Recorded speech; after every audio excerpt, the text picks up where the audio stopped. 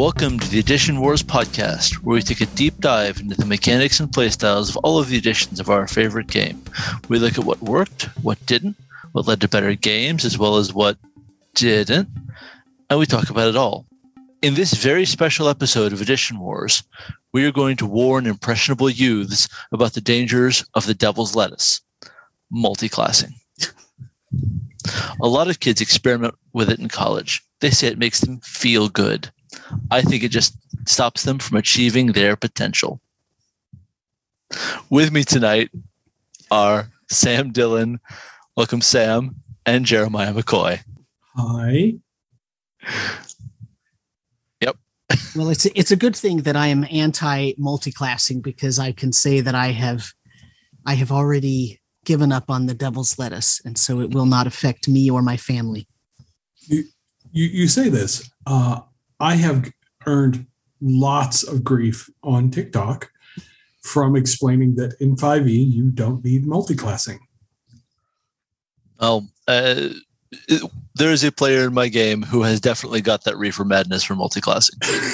Well, I would go so far as to say you don't need multiclassing in any edition.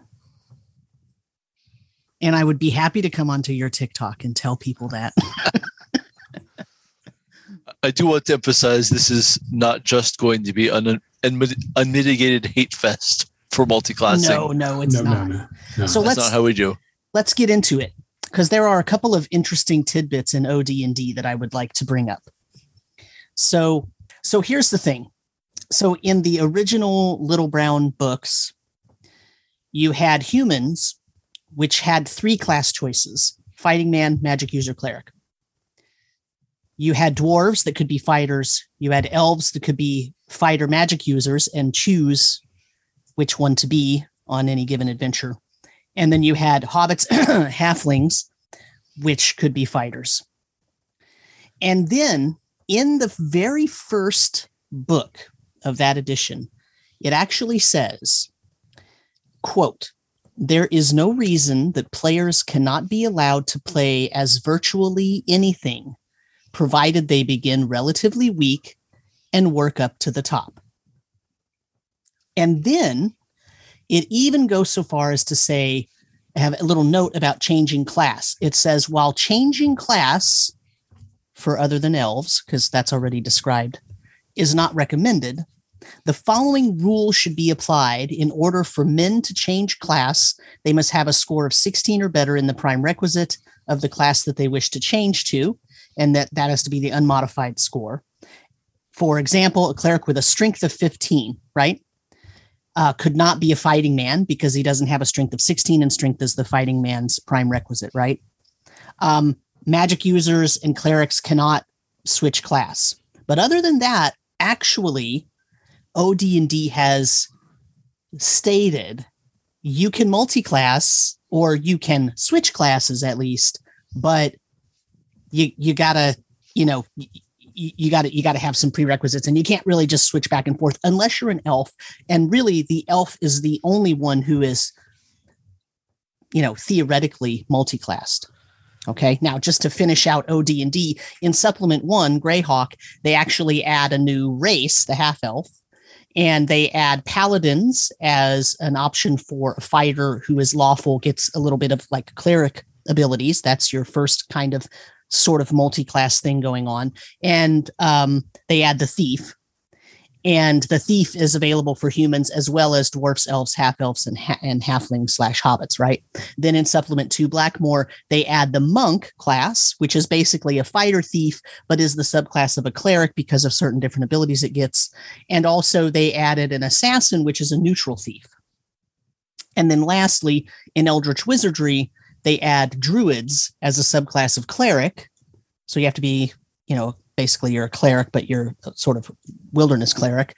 And it also adds psionics for all classes, and then puts a few different twists on those. So basically, there's really no multi-classing in OD&D, except there's all multi-classing in OD&D, as long as your DM would let you do it. It's basically open. but there's really nothing in the rules that allow for a real true multi-class in the way that we usually talk about multi-class, except for the elf, which by standard or by tradition is a fighter magic user. Right. And it's definitely the beginning of a long tradition of fighter mages being almost supported in the rules. Right. Almost. Yes.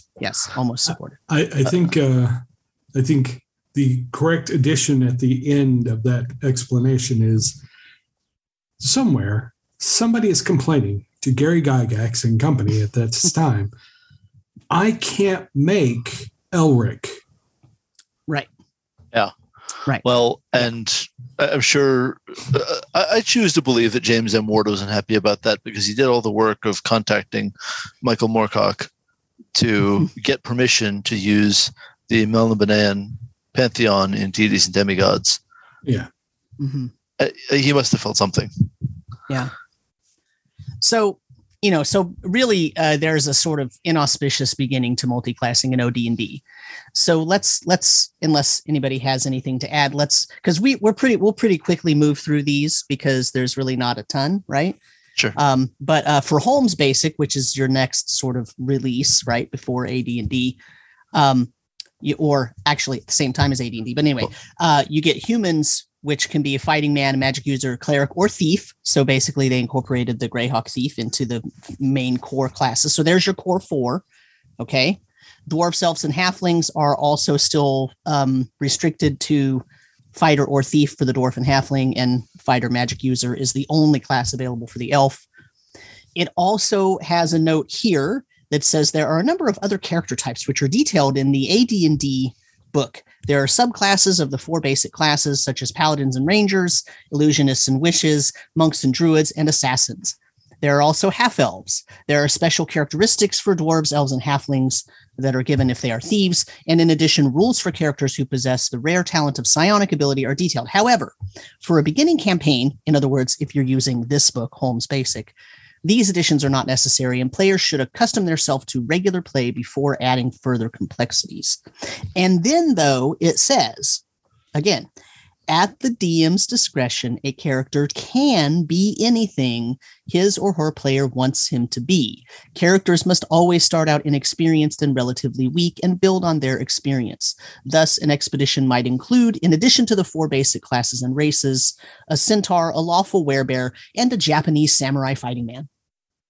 Sure. Right? In other words, we're not giving you rules for it, but you can do whatever you want, which is all in that's the gaming ethos at that time anyway for D&D, right?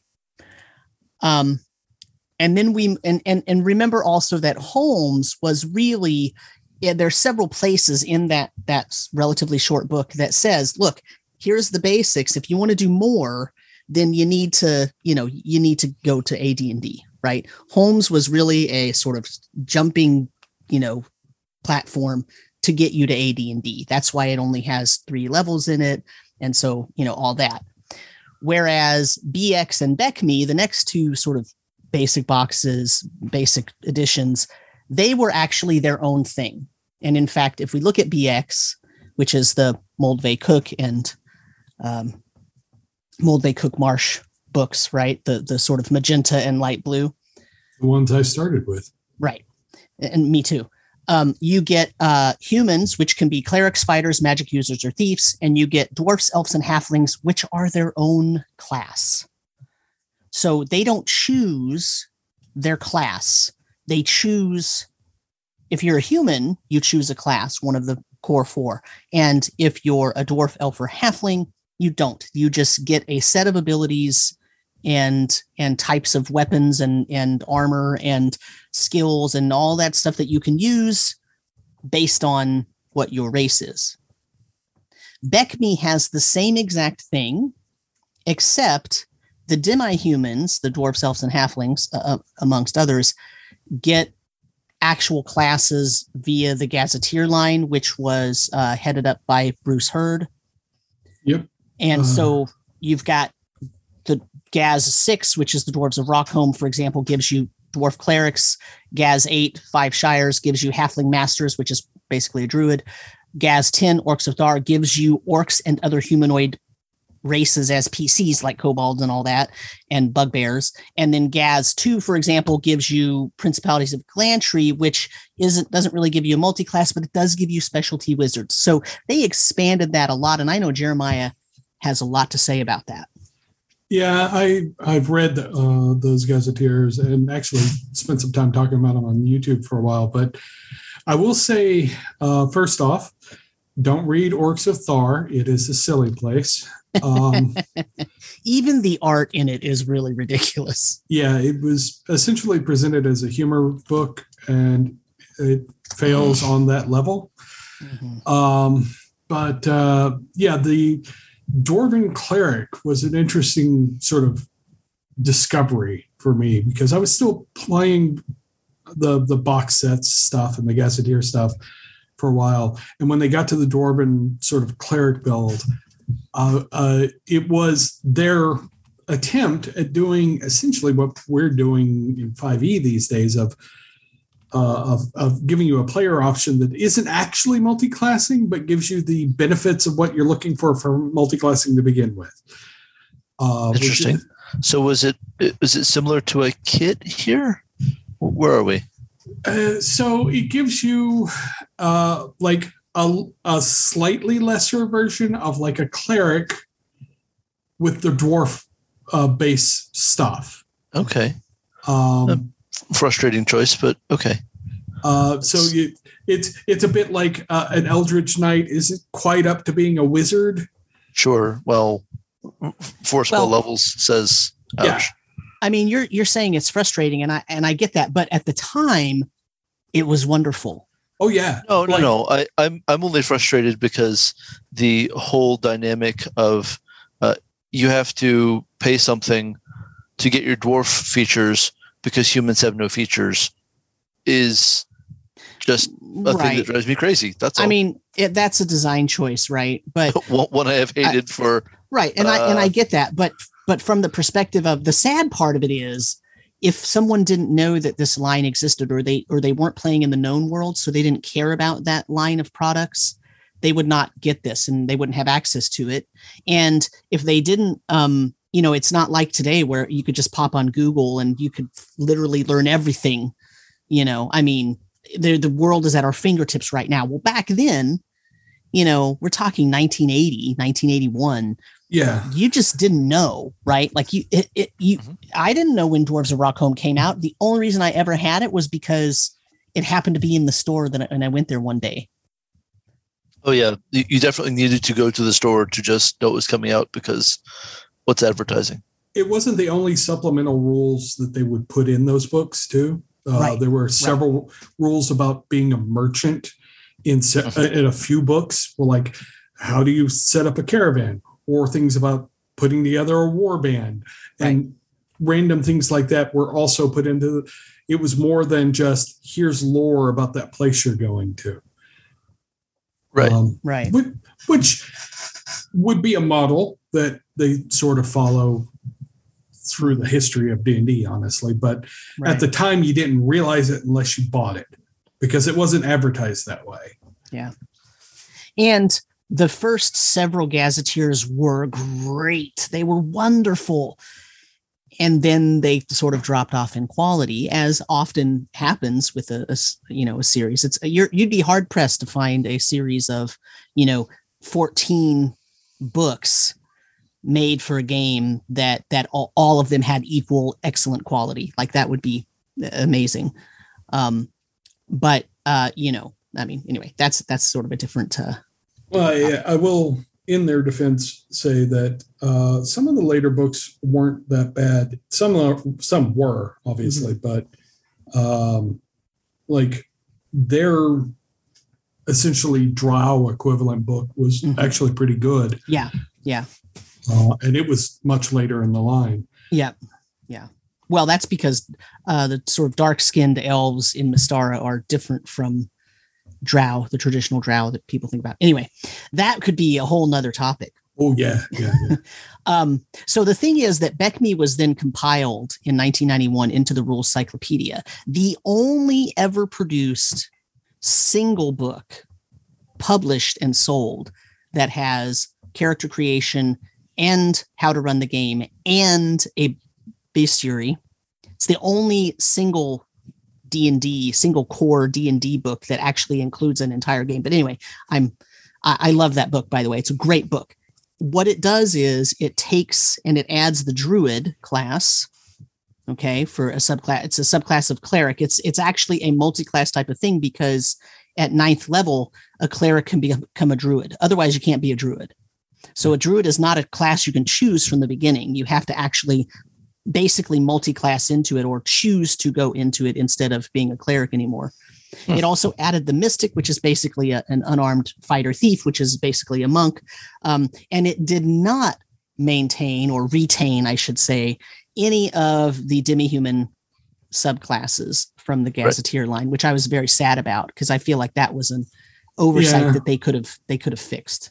That was a shame. But yeah, it's the mystic is a sort of class offshoot that doesn't come up much. Like most people forget it existed, and now if I mention the mystic, they think I'm talking about the UA. Right. Yep. So before we escape from OD&D completely, as we're about to, I did want to. Well, we're in basic, my friend. We already left sure. OD&D. Sorry. a distinction without a difference for many of our audience, if not you two. Yes, but luminaries. as the esteemed host of this podcast, who is responsible for that half of the D&D history. Yeah. So there's a bunch of things I find really interesting in that run that you've walked us through, which I really appreciate because I don't have those rules in front of me. And the first of those is right from the beginning. You've got these scions. That's not a class with class advancement. It's just sort of this extra set of powers. Like our only way to store that now would be a supernatural gift or a feat, and those are both weird. Right. I've gone through those rules before, and they are real strange, because they do just sit sort of alongside your class, and it's mostly for fighters and thieves once thieves come along. Paladins and Rangers are both kind of weird because they're inherently multi-class. You go along as basically a fighter until you start picking up spellcasting. And right, but we're not there yet, right? Because that's AD&D. No. That shows up in Tactical Studies rules. The strategic review, the very earliest. Oh yeah, so stuff. I'm not right, but I'm not talking. Okay, yeah. So I did not bother to bring up a bunch of stuff from Dragon and Strategic Review because that's way beyond the scope of what we're really doing. Right. I thought it relevant for just here's a fighter who's also a caster. It certainly shows the thinking that led to eventual design decisions. Yeah, for sure. And also even in the basic classes. Like once there's both a cleric and a paladin and a fighter, you just sort of see this spectrum of sort of combat ability to divine ability, and cleric isn't all the way toward the divine side, right? They're intended to be kind of okay melee combatants, unlike magic users. And my point is more that they were trying to store a multi-class concept in a single class in several of those cases. Yeah. It isn't multi-classing, but they're trying to get at things that would later be solvable with multi-classing. It also reflects the change in design philosophy from we're adapting a war game to we're trying to make it so you can make the character you have in your head. Right. Because all of the character classes that are in ODD are basically, these are unit types from chainmail, basically. And here's how you make that. And they hadn't really conceived of how do you are you making a character from a fiction you recognize? And things like the ranger, the druid, the paladin are them drifting more in the, oh, you're making a story. Right. But also recognize that, supplement 3, Eldritch Wizardry, was the book where psionics was really introduced for OD&D, and everybody can have psionics. Yeah. Right. And so you get, so I take it back. Monks and druids cannot have, they don't have any psychic potential. They have to not be monks and druids, but everybody else, right? Everybody else can be psychic. And it's not even it's a 91 or greater on a D100 roll. So there's a 9% chance that everybody is capable of psionic power, which I know, that's it's only a 9% chance of succeeding, but think about that for a second. That means every single character has an 8%, other than monks and druids, have an 8% chance of having some pretty powerful abilities. Yep. Right. So very interesting way to bring that into, and I only really mention this because we were talking about, chainmail being, it's also funny if you look at these OD&D books, when you look at them, almost every single supplement after the first 3 has a segment on, alternative combat rules, right? Because remember that the first set really just assumed you were going to use the chainmail rules, and the rolling a d20 to hit and all that stuff. And with the Matrix, that was the sort of alternate, variation you could do if you wanted to. But really, they assumed most people, at first at least, were going to be using chainmail combat rules. And then as time goes on, all these supplements get released, and it's all their different, basically their different campaign rules, right? Greyhawk was Gary Gygax, and Blackmoor was Dave Arneson, and Eldritch Wizardry was, I think Tim Kask and Eldritch Wizardry, Gygax and Bloom. But then Tim Kask did a lot of work on a bunch of these as well. So like you get all these, and Rob Kuntz, of course, helped with the Greyhawk one because he was running a dual campaign. And so you get all these rules, and they're all just the campaign rules they're really indicative of how you can take the first 3 books, which have the basic rules, right? The framework, and you can make your own kind of game with them. And they're adding, and every time you see this, like, oh, here's your alternate combat rules, combat resolution rules, because we have to have those because we're moving further and further away from the chainmail. And by the time they get to Holmes Basic and to BX, they've completely gone.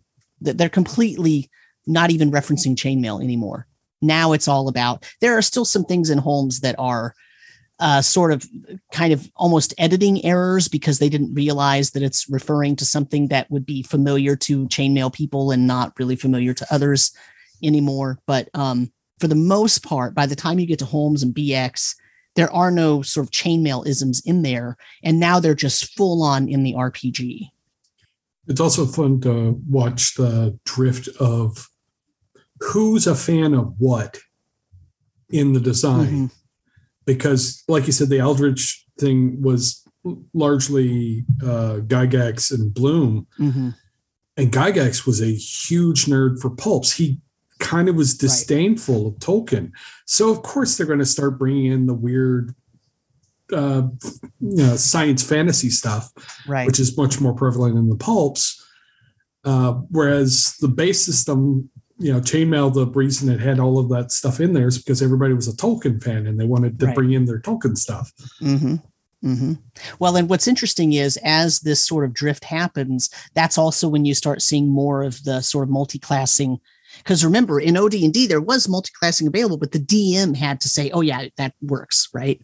Yeah. When you start getting later and that we've drifted far enough away, now it gets codified in the rules. If you want a multi-class by AD&D, if you want a multi-class, here's this huge page and a half where I'm going to tell you about all the rules and all the only possible combinations and who can do it, right? Well, 2 different systems. Correct. Yes. Yeah. Yeah. So, and I'll just to point out, by the time also that we get to Supplement 3, Eldritch Wizardry, it is Gygax and Bloom, but like Steve Marsh and Dennis Suster and Jim Ward and Tim Kask were all in there sort of with their fingers in the pie, right? And discussing things. And, Tim Kask wrote the foreword for that book. And, he's talking about, psionic combat and how to, how that makes the game different and all these different things. So, I know Gygax and Bloom have their name on the cover, but they're not the only brains that helped put this together. And that's true basically of all the books, but just in specifically this one, which is sort of the furthest afield from the initial ideas because of all this psionic stuff. It's very interesting. And it sort of makes sense for why they're drifting away. And when you think about, okay, the multiclassing rules. So do we want to talk about AD&D multiclassing rules? Sure. As with many areas of the rules that were, a little messy. So there are two multiclassing systems in AD&D First Edition, also Second Edition. As far as I know, they're the same between the two, aside from different level caps and possibly class combinations that are possible in the two. So one of them is called multiclassing and the other is called dual classing. And I will posit there's a third, but I'll discuss that when we get done with this. All right, that's fair. I will actually also add, in First Edition, they didn't call it dual classing in the first book. They called it characters with two classes. Oh, great. Yes. Cool. So to cover the last thing first, dual classing is this idea that you advance for a while in one class because you're human, only humans. No demi-humans need to apply for whatever strange reason in Gary's brain. You can be semi-human, which means you can be a half-elf. Oh, for God's sake. Fine. I mean, that's what it calls it in the First Edition book, is semi-human. Not what a gross word. Right. Demi-human is elves, dwarfs, halflings, gnomes, any other playable race, right? Non-humans, right? A half-human, like a half-elf, is a semi-human. I know it's bizarre. Anyway. It's fair. So the idea is you advance for a while, and then you set down all of your class features other than hit points and start up in your second class. And you play as just that class. And if you use any of your character abilities from your first class before your second class is of the same level as your first class, then you get no experience for that adventure. Gene Wilder, you get nothing. .gif. And you can keep doing this, right? You can dual class again if you want to, and you have to if you want to play a bard, because no. Bard is the third one that I was going to mention. Oh, okay. I'm not trying to jump your gun here. Just sure. All right. So Sam, what did you? I'm questioning whether you're correct that you can. So a character with two classes cannot just keep dual classing. They have to be one class.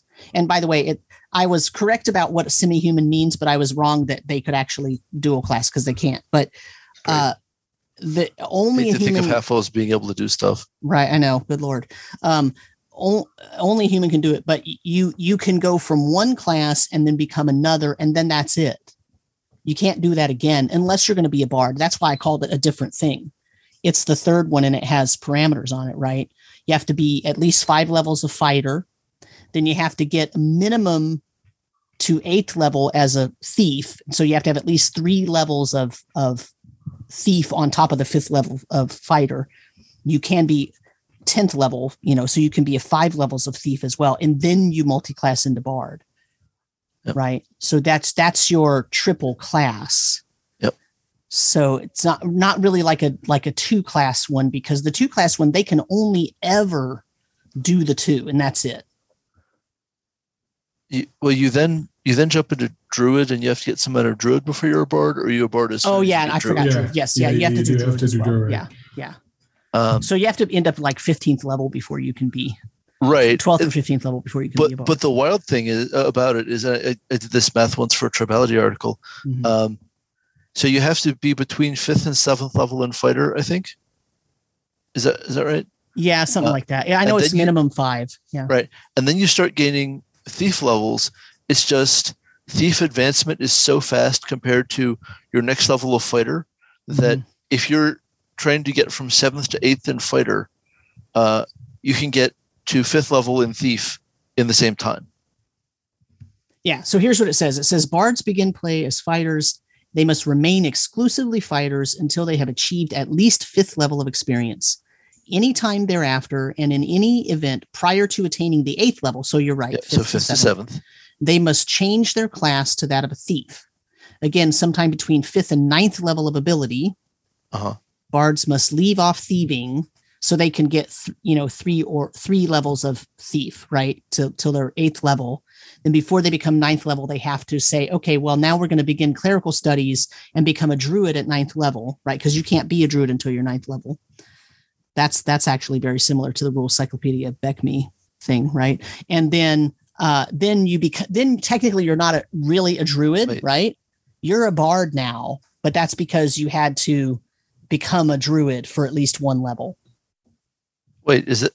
It says It says they must change their class to that of thieves. Again, I agree about thieves. It says sometime between 5th and 9th level of ability, bards must leave off thieving and begin clerical studies as druids. But at this time, they are actually bards and under druidical tutelage. Oh, there you go. Bards must fulfill the requirements in all the above classes before progressing to Bard's Table 1.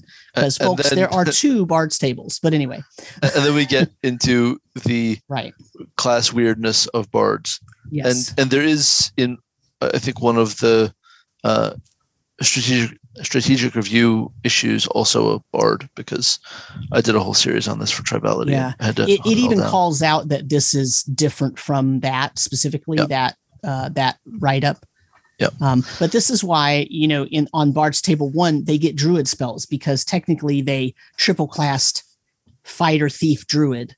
Yep. And so a fighter, thief, druid is actually just named a bard. Although that chart doesn't make any sense because it starts you at level 1. Right. Whatever. Yeah. As if you did not retain your abilities. Right. Yes, I know. And it goes up through to level 23. Right. Anyway, that's the very strange dual classing system where you can have a bunch of abilities you just promise not to use until you get good enough to use them again. Mm-hmm. And I guess you should start out as fighter because at least you get hit points to survive with. Right. And of course, in typical first edition fashion, the way it's written about a character with 2 classes is very strict. I mean, literally, if you use a single ability from other than your hit dice and hit points, right? Yeah. You're done. It's over. You cannot be 2-classed. Point. Boring. But there's another way. There is another, and it's multi-classing, which is not for humans at all. Ever, no humans need apply. Mm-hmm. Although here's where the half elf. You can be a half elf. Yeah, you can be a half elf for this. How this interacts with what the flavor text says about humans and non-humans is dizzying, but let's move on. It's not what we're here to talk about. Well, so let's talk about the actual. I don't know if so. Are you looking at 2E? Because let's compare what options are available. I know there are more options available in 2E. Okay. I don't have both books open in front of me. I'm doing this off the book. So the first choice in 1E is cleric fighter. Sure. And the interesting thing about this section of the book is that it actually tells you what the benefits of doing this multi-class are. This combination is strong in defense and revitalization capabilities, plus the offensive missile and melee combat power of the fighter. Hit points average will be good. half elves and half orcs, maybe cleric fighters. So it even then tells you the race restrictions, right? So each possible combo has its own restrictions on race. Yep. And you're gonna. I think there are some 3-class combinations allowed in 1E. Yeah. Yeah. So there's some fighter mage thieves. Right. There's fighter mage clerics. Yeah. There's cleric fighter magic user, cleric ranger, cleric magic user, cleric thief, cleric assassin, fighter magic user, fighter illusionist, fighter thief. Sure. And I will add a note. Fighter assassin, fighter magic user thief, and magic user thief, and illusionist thief. Sorry. Yeah. I'll add a note here. The first time I played first edition AD&D, I went for a multi-class character. I'm sorry. No, I mean, I'd come from playing an elf, which had magic and was a fighter and it could do stuff. And I saw that there was a fighter magic user thief, and I was like, well, that sounds even cooler. I want to do all the stuff. I want to do all the stuff. And my game master was quite forgiving, and he's like, yeah, sure, go ahead. And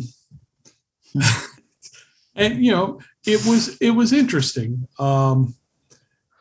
In first edition, survivability was low, but I managed to last for a while. So, but yeah, it was it was an interesting experience trying to work out the math. I ended up relying on my game master a lot. So one of the reasons you would bother with all this multi-classing is that it's letting you split your experience between 2 classes. Why would you want to do that? Wouldn't it be great to get to some higher level abilities? Well, friend, you're not human. You have a level cap. That level cap is in the low to mid single digits. If you want to play this character for any length of time, you need permission to put your experience points places. Because demi-human level limits are brutal and low in first ed. They're only going to go up a little bit in second ed. I feel like we covered a bunch of this in one of our really early episodes on experience points. We did. But the ability to have another place that, I don't know, 40,000 or so experience points can go live and give you something is just permission to keep playing the character and advancing for longer. So it's going to take you a really long time to get to second, maybe. I'll add a note. In the entire time I played first edition, I don't think I ever played with a DM who played rules as written. Sure, that's normal. Yeah, right. Yeah, they all homebrewed and all just like, no, I'm not following that rule. And so game masters I played with would remove the level caps. Game masters I played with were like, I don't want to deal with 2 different things just because you're human. You can multi-class because they just didn't want to deal with the complication. Sure. So I certainly saw a lot of that. People read these old rules and are like, how did you play? Well, we ignored the rules. Not like that. Yeah. A lot of the time we just ignored the rules because we didn't like them. And you know what? Gary and company probably would have been like, fine. Yeah. Right. Like everything that Gygax said on forums about how he ran the game was, the rules are certainly what he wrote down one time, but not necessarily what he did. And fair. Well, what I was going to say was when Jeremiah said that, we all ignored, DMs ignored rules and used other rules and whatnot.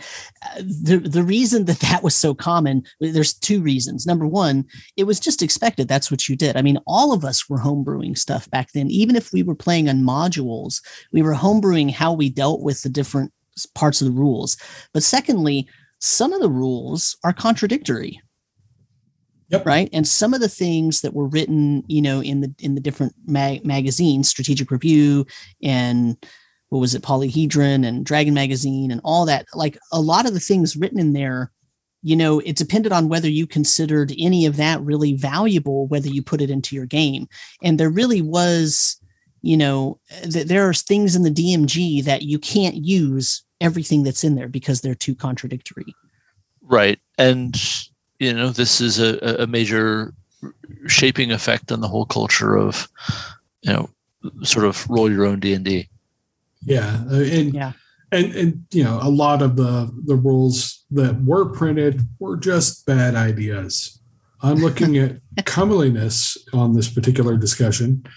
This was a bad idea. I'm still looking at something we absolutely covered on air at great length, which is the GM's rating of your role play of your class. Yeah. How you determine how long your training took and how much. Don't do that. Yeah. So that pretty much gets us through the multi-classing of 1E, I think.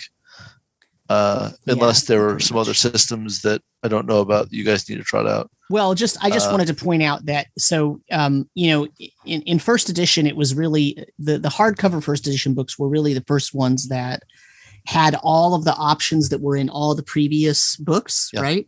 So you had not only fighter, but also ranger, right? And paladin, and not only thief, but also assassin, and not only cleric, but also druid, that sort of thing, right? All of those are possible, and a lot of them can be multi-classed into or out of.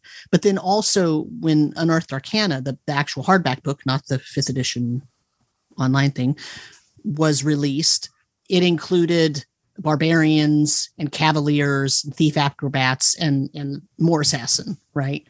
And just that sort of different. So they were kept adding on, and it's no surprise that some of this stuff didn't work together, right? And it's no surprise also that some of it was never addressed in terms of officially, can you multi-class this or that, or can you just take one ability or one idea, because there was just too much.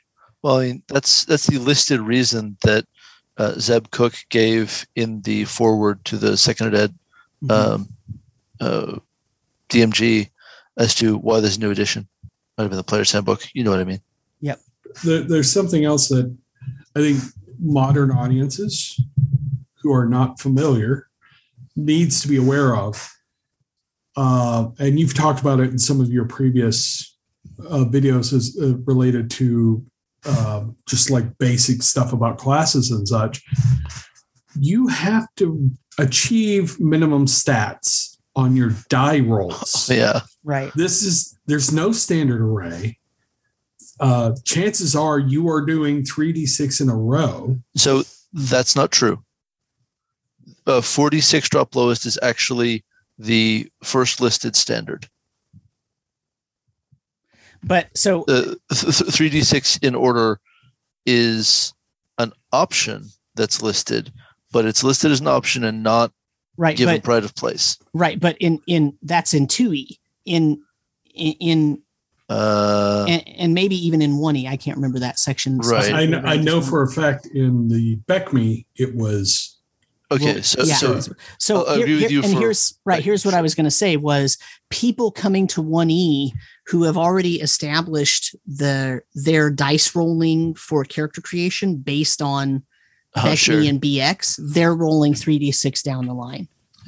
It's again about your sort of cultural standards. Yeah, exactly. Yeah, and as far as it goes, I was just checking here to see if it's the same in first edition that it was in the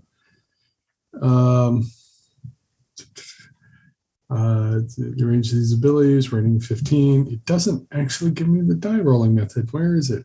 Oh, it's in the DMG. It could be the DMG. Yeah. Okay. Here, because players don't need to know that for reasons. That's right. Yes, that was another thing that was done. Mm-hmm. But yeah, so method in the DMG, page 11, method 1, all scores are recorded and arranged in the order the player desires. 46 rolled, drop the lowest. There we are. Method 2, all scores recorded and arranged as in method 1. However, you roll 3d6 12 times, and the highest 6 are retained. Method 3 is roll according to each category in order: strength, int, wiz, dex, con, ca. And we charisma. 100% for sure covered Yeah. this in a whole episode. Right. Yeah. Yeah. But I mean, that is a part of the conversation with multiclassing because you had to meet Sure, these yeah. requirements. hmm And that if you're meeting the requirements to be a fighter, magic user, thief, you rolled insane. Well, Right. no, that's just 3 9s. Well, so Isn't it?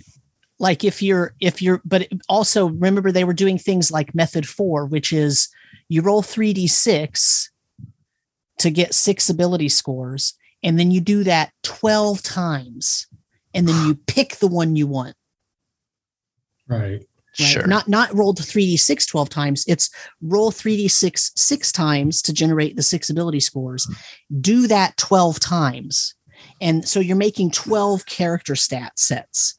And then you pick the one that you want the most. Right. Whatever it takes, guys. Right. So in terms of that, let's see, what is the requirement for multi-classing? Well, for example, Rangers have fairly steep requirements. So the But paladins, yeah. Well, you can't multi-class a paladin on a good day because it's a human-only class. Yep. Yeah, but for the paladin, you have to have a strength of 12, an int of 9, a wisdom of 13, a con of 9, and a 17 charisma. Yep. So it's hard to become a paladin in the first place. And if someone tells you they rolled a cavalier, that's how you know they're cheating. Good luck. Yeah. Rangers, you have to have a strength of 13, intelligence of 13, wisdom of 14, and con of 14. But yeah. Sure. And Yeah. but yeah, you can make these multi-class combos. It's just you maybe not be very good at it, given that you're Mhm. like Point Buy, I think, does start to be introduced in second edition for the most part. But like the idea of a standard array didn't come along until much later. Sure, that is for sure a third ed thing. Mhm. Yeah. Yep. So I think when people who are not familiar with it are looking at it, they need to remember, how are you getting your stats? Because I remember I kind of sucked for a while because my dex wasn't that high. It was like I had an intelligence of 12 and a strength of 11, but my dex was 9. And you're not a good thief with a Right. dex of 9. I'm going to pick this lock. No, you're not. Yeah, you're early on. You're definitely relying on dex bonuses just to pass some of your thief skill checks. Yeah. For sure. So I don't think that second ed multi-classing and dual classing make any major changes that we need to cover. Other than there are some additional options open for what can multi-class, and the level caps rise for all of those non-human races. Also, bards are just a thief, just a rogue option. Right, they're just Mhm. a type of rogue. That's true. Yeah. And they do have their own experience point table that is very slightly slower than bards, but it is enough faster than other spellcasters that the bard is way more competitive than it looks at first glance. This is all just stuff I discovered while working on the Tribality series on bards. I'm sure there are some weird multi-classing formats that I'm forgetting about that showed up in second edition because everything showed up at some point. Well, I think you can't have a multi-classing discussion about second edition without at least mentioning kits. Oh, for sure. Yeah. They don't delve as deep into your fully multi-class now as some later things do, but please tell us about kits, Jeremiah. I mean, kits, obviously, in second edition, it wasn't as integral at the beginning, but with the expansion of the various books about the, what was it, the Complete Wizard, or they have class books, basically. where there are a bunch of kits in each of them, and they give you a little taste of having what we would recognize as multi-classing. Like you have a few cool abilities. We would call them skills, but at the time they were proficiencies, non-weapon proficiencies. And it was like a little dip of an extra class on top of what you're doing. At some cost of your existing abilities, yeah. Yeah. And actually, you've reminded me that there was another form of multi-classing in the second ed DMG. It was the build your own class model, where you were going to pay in experience point requirement to advance. This would let you be all the fighter you wanted to be while also being a cleric or whatever. Who cares? All the different things you could want to be, you could mash together in this class for the low price of like 4,000 experience points to get second level. But by God, it was there. Yeah. I think any discussions about the way third edition turned into what it was, you have to reference back to kits were kind of popular, and the idea of kits kind of evolves into. I think that the privilege of selling an unlimited number of kits to users is sort of informing the business decision that is prestige classes. Yeah. At absolute most generous a subconscious way. Yeah. But realistically, come on. And come on.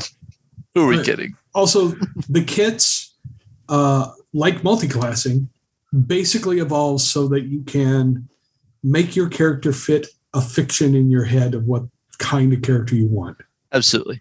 I mean, in principle, you could have always just said, hey, I'm sort of eliding some of these abilities. I won't use them, or I'll emphasize them more, or describe them differently to get to my concept. But no, they want to make sure you've got a hard mechanical support you can point to.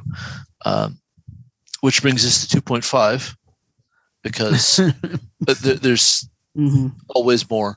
So in 2.5, you do have another unique kind of multi-classing, sort of, which is that sort of. It sort of is very operative. All right, folks. Which is that as you build your class out of these character points, you can, for some classes, grab an ability that is exclusive to another class. So if you've always wanted to play a paladin with weapon specialization, and if you haven't, were you even paying attention? Because it's great. Then finally you can do that without needing to commit fell deeds in your GM's name, or whatever. I don't know your life. And this sort of got extended into, I guess you can be a wizard with cleric spells, like just one sphere. Yeah. Right. And that kind of thing. But so there was that kind of class dipping within a class, but you're always paying something out of your existing class. Some classes just cared less. Right. And also this is the era of skills and powers. Right. That's the 2.5. Yeah. Right. And where they just like, here's an alternate system altogether. Sure.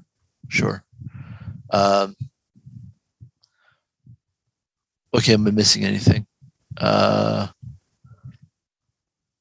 mean, shout out to Second Ed Psionics rules, both sets. Which, man, rolling for wild talent sure was a great chance to lose your character at first level. Because suddenly all of your mental stats are 3. Good luck. It's like Traveler, but meaner somehow. God. At least with Traveler, you got a cool story about how your character died during character creation. Right? Instead of just an aneurysm, I guess. Right. Cool. I just had a series of microstrokes. Why? So I'll also point out that in this era, this is the time when because of all these complete book of books, all those brown covered ones. Remember, number 10 in that series was the complete book of humanoids, which introduced the so-called monstrous races as possible, PC races and what you could do about that. And, this is sort of, it's really, it's sort of a reflection of, okay, now we have evolved the game again to a certain point. It follows the same sort of evolutionary cycle that OD&D had, and it follows the same evolutionary cycle that AD&D had. And now here it is 2E AD&D, and we've had this cycle, and then we get the 2.5 books along with the end game of those complete books.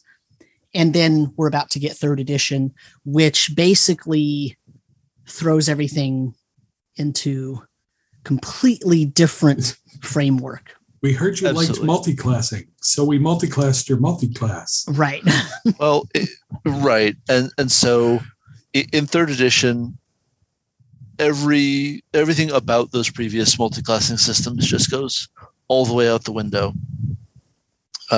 Retained in no regard. You can choose to see similarities, but that's more really kind of a stretch to even choose to. Because everyone's on the same XP chart now. It's a unified XP chart. Right. Go ahead. I was going to say the only thing that sort of makes a nod to it is like you're sacrificing XP if you go too far, I think, if I remember correctly. Right. So if you have a non-favored class, like if it's not your race's favorite multi-class, sure. Then you start paying an XP penalty if your classes are out of sync. Yeah. But by too much, you have to stay even. And this is them trying to kind of put a little bit of a kibosh on pure level dipping, because they can see that level dipping, like, I want to just take the first level or two of this thing because that's where you get all the really cool stuff, was going to be a problem. Yeah. And I mean, it is, congratulations. But it isn't really solved because you just have to pick the right race that lets you get away with that nonsense. So. Yeah, because ultimately when you multi-class, you're getting every class feature of the new class, and unlike AD&D, you retain everything in the old class. Right. And so it's just added together into your pile of stuff. It's just added together. It's just all available to you now. Right. And even your attack bonus is just points of base attack bonus that lead to you getting more attacks per round. Right. I think that there's at least a little bit of similarity, just a touch, of races class, in that certain races cost you class levels to take. Sure. The level adjustment stuff is very much about that. Yeah. And that was massively unpopular. Oh, yeah. Right. I mean, do you know how much it takes to make tieflings unpopular, Jeremiah? I mean, think about that. Well, also they weren't sexy and with horns in quite the same way they were in 4th and 5th. With all respect, my friend, I saw the second ed Planescape drawn by the hand of Dieter Lisi himself. Like they weren't. But I mean, like, their description was that they were more like mutants and less like sexy demon boys. Okay, their description may have been that way, but they were drawn as dark, brooding, sexy demon boys. Okay, that's fair. That's fair. The tiefling art from Planescape is just straight on sex kitten with horns. Like, it can't be clearer. Like, they're supposed to be weird and have weird abilities and all kinds of strangeness, and like, nope, they're just hotter than you. Sure. And now they're queer icons. Like, yes. Absolutely. Yeah. Like, don't get me wrong. I love tieflings. They're so much fun to play. They look awesome. Like, no hate. Just like, I'm just saying it took a lot of work for third ed to make them unpopular player choices. That's fair. them and Drow and a couple others were like, this would be great to play, except you've got to sacrifice levels. Right. And that was almost okay if you're playing a melee type, because, okay, it's some hit points and a point-based attack bonus, and that sucks. But, like, a caster? So I get my higher-level spells slower? Are you sure about that? Right. And that was actually a major problem, like cost, in multiclassing any kind of spellcaster in third ed. You just aren't going to have spells that are competitive with what you're up against. Mm-hmm. And that's a problem for how spell save DCs are calculated. So your spells aren't going to work if they have saving throws. You're going to have a hard time beating spell resistance, I think. Like, it was really, really tough to do any multiclassing as a spellcaster. So a lot of the multiclassing was more for, weapon users. Or you'd run into a prestige class that was specifically built to help that spellcaster. Right. And that didn't come along until 3.5. Yeah. There was, I think, none of that in 3.0. The closest that you really saw was something like, I think it's called the Spell Sword. I had a player in my college game. Hi, Ben, what's up? That played one. And they got somewhat reduced base attack bonus progression and about half caster progression, and then a couple of channel the spell through my weapon kinds of things.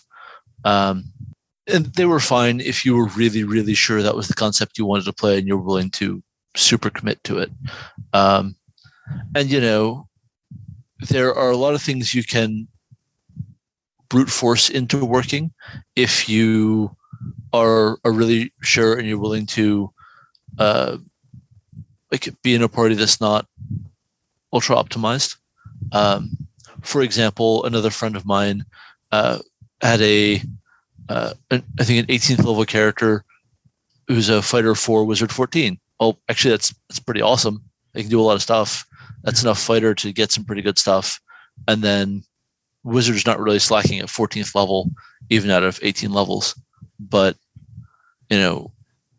he spent a lot of his itemization to stay up to snuff, is kind of my point. Yeah. I think we should back up and say up front, third and 3.5 sort of flipped the script in that multiclassing was a bolted-on system to first and second edition, right? It was here's a fix for you to make the characters that don't fit the fiction of these normal base class. Okay, cool.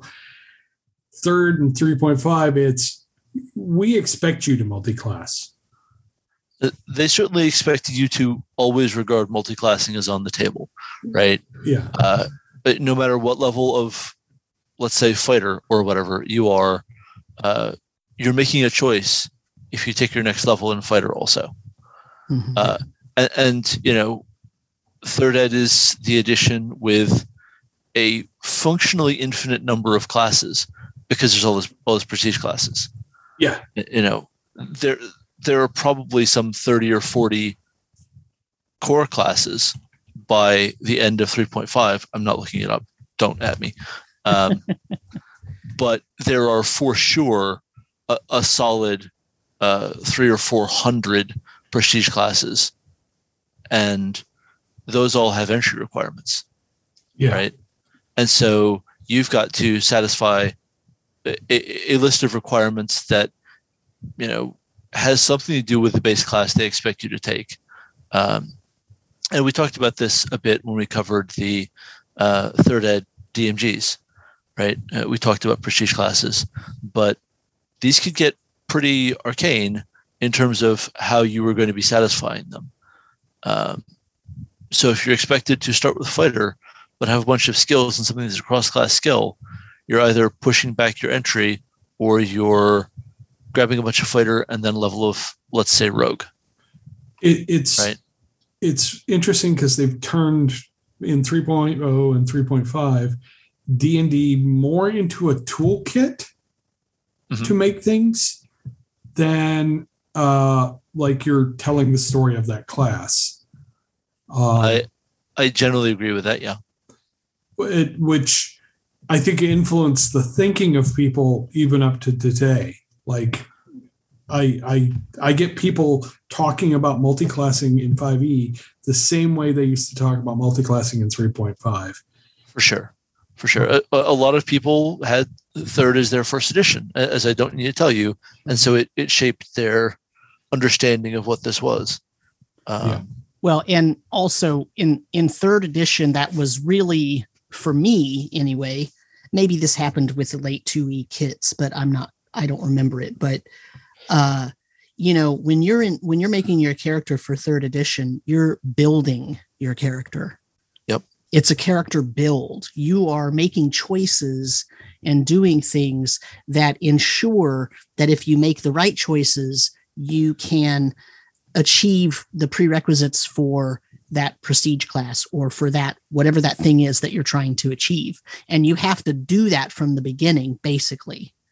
Yeah. Okay. I think that even in late 2e, it's probably unkind to say they were actively coding for system mastery. Right. In third ed, it's not even a secret. They were absolutely coding for system mastery. Right. But I just mean from the player's perspective, from the ethos perspective, right? From the gestalt about how we think about third edition. It's the first edition of D&D where you're building your character.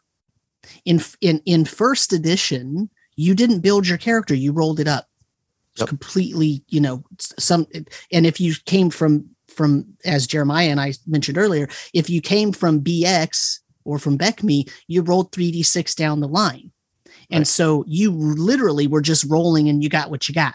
Right. Now, if you had a nice DM, you might be able to get rid of a hopeless or helpless character and roll a new one. Right. Whereas in third edition, you're actually, you've got standardized point buy. You can actually create from scratch the character that you want. You're building it.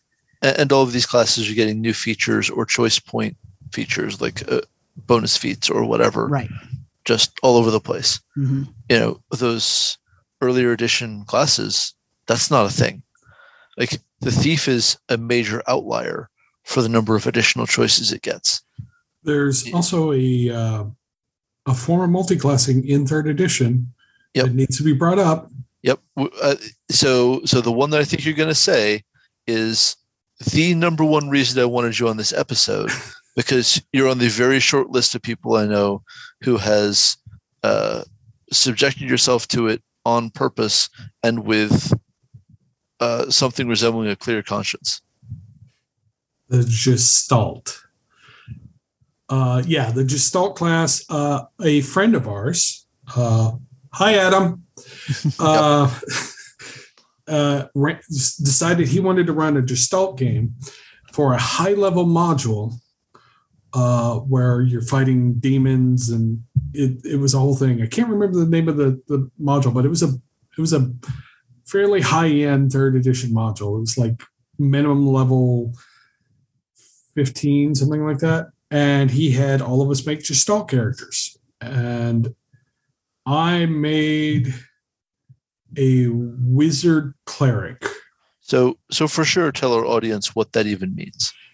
So Gestalt and the mechanics of it are a little old on me, but the idea is you take two classes.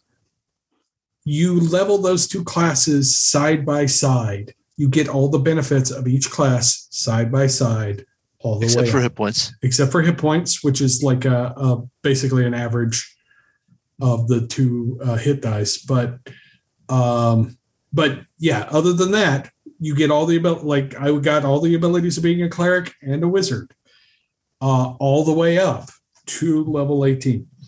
It needs to be said that there is no pretense that this is balanced with ordinary D&D, not remotely. But by no one thought that at any point. This was part of an optional rule set for, you want to do something weird and just play really high powered for a while? All right, here you go. Yeah, I mean, this is anime character power levels. This is just ridiculous. Even at low end, it more resembles a game of Exalted than D&D, because you're just so powerful, and it's fun. It's a lot of paperwork, but it's not complicated paperwork. Well, and if you're only familiar with 5th Ed, then you might be thinking, but surely they just have a single pool of spell slots to spend from, so it's fine. Oh, no, friends. No. No. You have separate columns. A full separate column of each of your spellcasting classes. And these are vast, enormous columns. So you just have so many spells in a day. It's not okay. Yeah. The guy who your actions in a round are the serious limiter on everything. Yeah. And wait, where was this published? That's in Unearthed Arcana, I think. Yeah, I think so. I think that's so. I'm pretty sure we covered it. We covered it. Yeah, that's why I was like, this sounds really familiar. How come I know this? But it's not like I don't remember it in the player's handbook. Yeah, it was in Unearthed Arcana, and we had a blast. Like, we had an absolute blast playing, but we were so overpowered. The grossest one in the group was like part Scion, part, I want to say he may have been a wizard too, but like he just did disgusting things, like completely broke the system and made it cry. And it's designed to do that. But it was one of those weird sort of, if you want to do something completely different, here, do this. But yeah, it's that was a thing in 3rd edition. And also I will point out, now that I'm looking at it, because I pulled that book out, we did talk about this, Gramps, quite a bit, actually. Yeah. But when you look at this, here's what happens. You choose 2 classes, right? They can't be 2 versions of the same class, but whatever. You're still choosing 2 classes. You take the better hit die. You take the better attack bonus progression. You take the better saving throw progression. You get the higher number of skill points, and you get the class skills from both. Right. So remember that horrible eye bleeding uppercase C, lowercase c table. Now you got to completely, whatever. You get the class features from both classes. I mean, it's just very, oh my goodness. Wow. Oh yeah. I mean, it's a lot, but like, it's fine. Like, you know what you're getting. It's not fair. It's not meant to be fair. Like, you just fight incredibly epic. You're basically playing 2 PCs, but in one PC. Yeah. We were taking on archdevils. Like, it's and mostly winning. Like, it didn't feel like we were going to lose at any point, because we were just so disgustingly powerful. Yeah. There's a section, balancing Gestalt characters. Obviously, this variant results in characters who are significantly more powerful than the D&D standard. How much more? This is how much more powerful? The simple answer is they are twice as powerful, but that's not accurate. Yeah. They are actually even more powerful. It's like, oh, okay. Can you imagine doing this in 5e? I mean, no. That would be just what? Yeah. It'd be bonkers for sure. And might be worth writing up, actually. The thing is, though, in 5th Ed, the action economy is king, right? So I actually I'm running a game for 2 players. And the concentration limit is the other. Yeah. Right. And I'm running the game with 2 players, but they each have 2 PCs, so that there's 4 PCs. But because it's 2 PCs, their action economy is, and they roll separate initiative for them. So, they get as many turns as 4 characters would. Whereas if we did this, it would still only be 2 PCs. They wouldn't necessarily get extra turns, so to speak, or extra actions. Right. So it wouldn't be quite as powerful.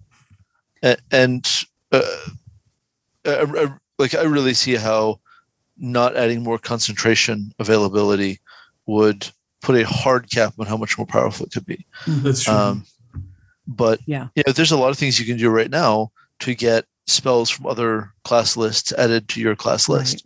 Yeah. So Well, it and sort of feels like you're almost there, except of course you don't have the, spell Right. slots to just But do this all day.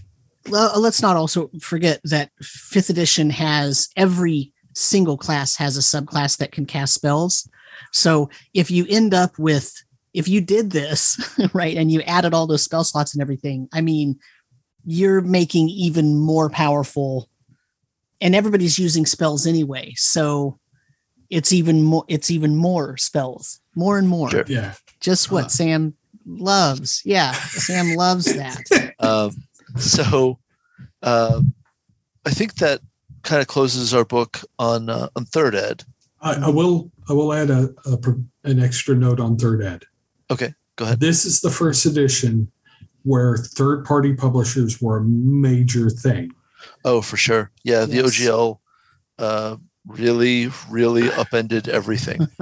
Which expanded like your multi-classing options when you went off of the main books God help you. became thousands and thousands of Mhm. options. Right. Far more than you could ever keep track of. Well, it's a period of time in which you just don't release a book without at least a few new prestige classes. It's just Right. not a thing. Right. Yeah. Yeah. Um, It would It is be very like, much the sense of- releasing a 5th edition supplement for players that didn't have any subclasses in it. You'd yeah, be like, that'd be strange. Yeah. But yeah, like it was a really different time if you weren't paying attention to D&D then, either because you were too old or too young. Take your pick. I resemble that remark. You were involved in 3rd ed. I'm very clear on that. Yeah, that's true. How about you, Sam? No, never mind. I'm teasing. So let's move into 4th ed. The hour is later than you imagine. Yes. So So 4th ed. 4th ed. Congratulations! There are 3 different multi-classing systems. And I didn't 'Cause why like wouldn't any there of be? them. Yeah. I feel things about all of them. I don't know that my feeling on any of them is outright antipathy, but one of them might come close. So, okay. So to do this quickly, there's the feat one, where you just pick up feats that are written to give you stuff from other classes. Well, and so the This only is going to be very limited in what you can buy. it's going to be limited, but what it does is it opens up a Paragon path for you. There are some Paragon paths, I think, that are locked to you must have done some of this. Right. There's also Paragon multiclassing, where you Yeah. don't take a Paragon path and Right. you instead Right. basically take the first 10 levels of your second class, Mhm. right? Right. And then there's hybrid class building that didn't come out till much later in the edition. Well, I mean, 2008 was PHB 1, which had those first two, and 2010 was PHB 3, which has Much later in the edition, halfway through the edition. well, yes, but I'm just saying that's true, but it was still only 2 years, right? Yeah. So, Yeah. and basically they were doing this in the Yeah. first year of Like development. it is really hard to explain to someone who only knows 5th edition how accelerated the release cycle was in 4th. Oh yeah.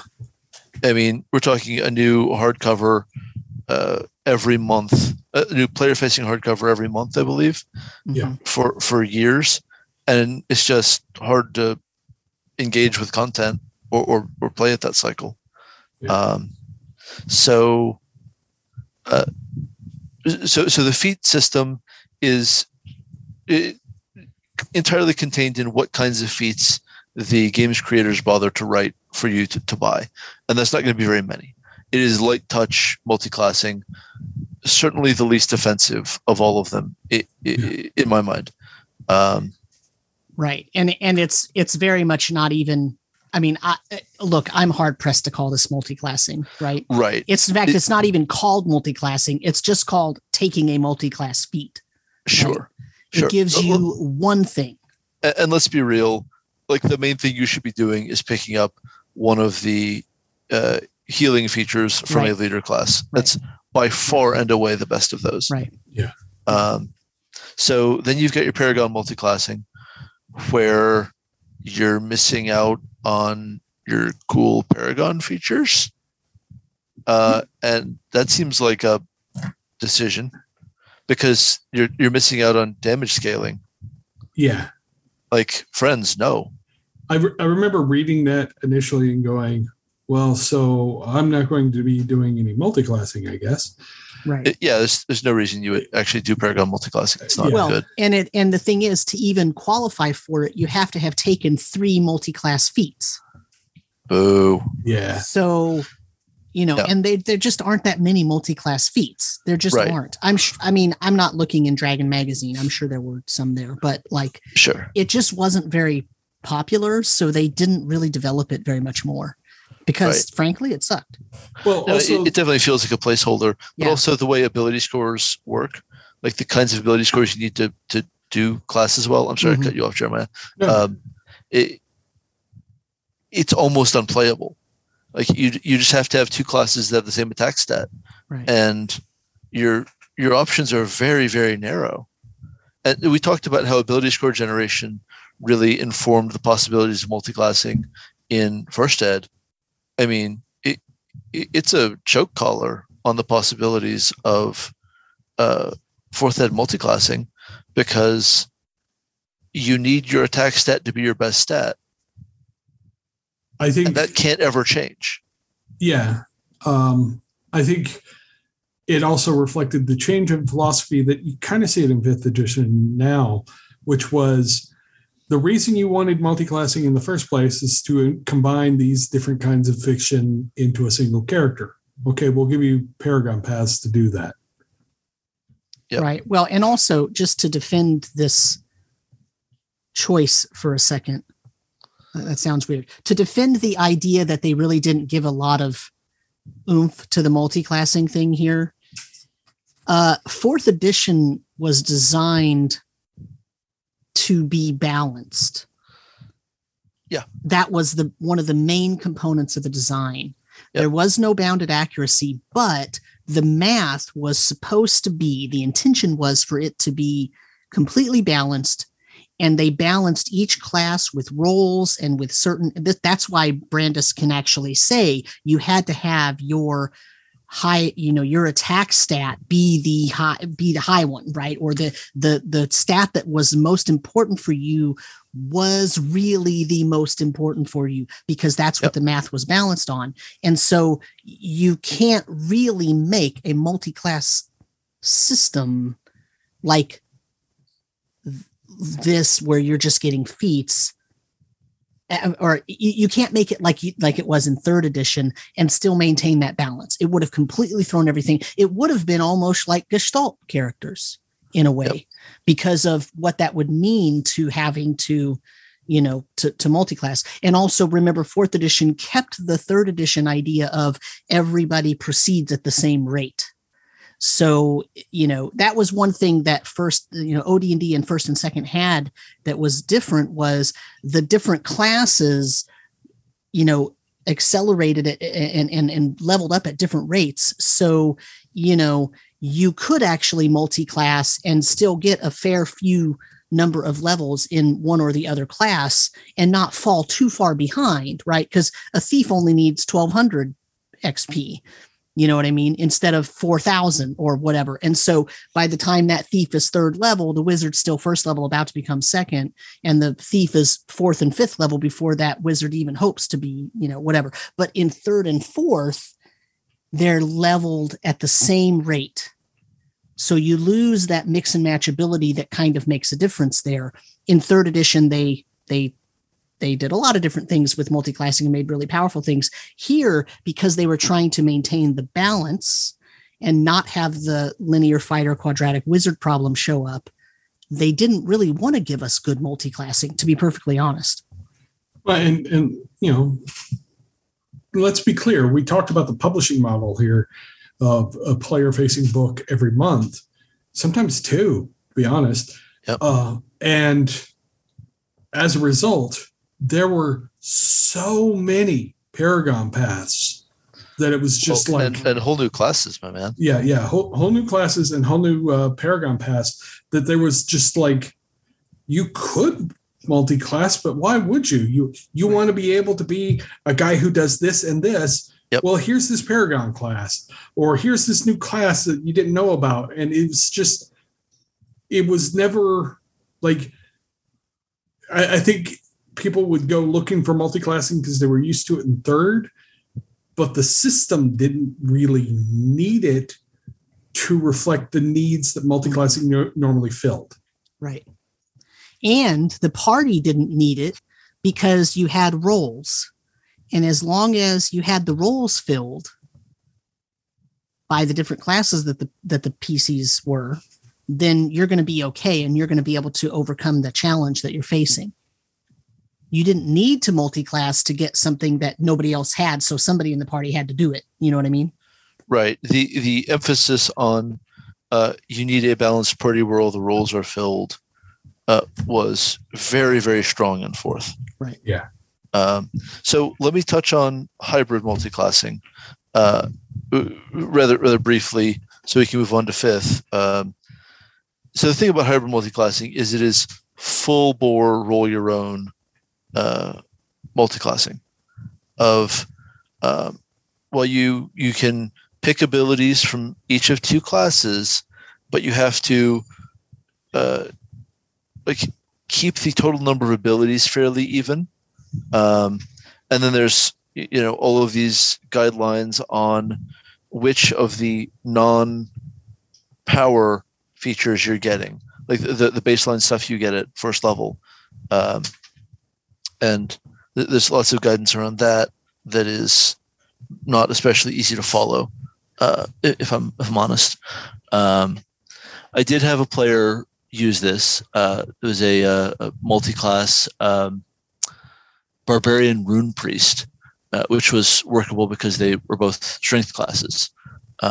One is a strength hitter and one is a strength leader, striker and leader. Excuse me.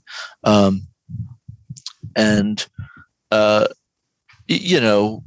real terms, it's fine. I don't know that it was materially better than just doing one or the other, but it was a party of 6, and so all the roles were filled anyway. So you could just kind of pursue a concept and do a thing, Yeah. But like seeing it on the page, it is just, what is happening? This is so complicated. In my recollection, anyway. Yeah. I mean, it was pretty clear it was sort of tacked on because they knew people would expect it to be there because it was always part of D&D. Mm-hmm. And it didn't feel like it was baked in. Yeah. And like I definitely understand. Well, D&D needs multi-classing. There's always been multi-classing. And where's our multi-classing? Yeah. And I'm sure they got tons of pressure from users to include something that felt more properly like multi-classing, since they were facing so much criticism of this doesn't feel like D&D. Right. Yeah. Yeah, I'm absolutely positive that's what it was. That's why this is in PHP 3 instead of PHP 1. Right. Right. And it does feel the most like multi-classing, sort of. Yeah. Yeah. But even their sidebar, it says the hybrid character rules break down each class into parts. The hybrid version of a class provides a portion of the game benefits of the normal class. When you combine with the hybrid version of another class, these two partial classes create a whole class. But then it says, because character classes aren't designed to be broken down and recombined in this way, not every hybrid is equally effective. Right? Different combinations make different things. And of course, that could be a disclaimer or a warning or a piece of information about multi-classing in any system. But for 4th edition, it really was, look, you're actually breaking things when you do this because we didn't build this system to do this. We literally did not make 4th edition for multi-classing. We made it for many different classes that are all balanced. Well, and these classes are dizzyingly varied within them. Yeah. Because you're choosing all these different powers that change your identity, and you've got subclasses within classes, right? Yeah. Whether you're this kind of sorcerer or that kind of sorcerer, right? They're meaningfully different. It's pretty unnecessary. There are so many core classes as well. Like you've got wizards, sorcerers, sword mage, warlocks, avengers, clerics, rogues, invokers, paladins, rune priests, fighters, rangers, wardens, barbarians, druids, seekers, shamans, ardents, battle minds, monks, scions, assassins, vampire. Yep.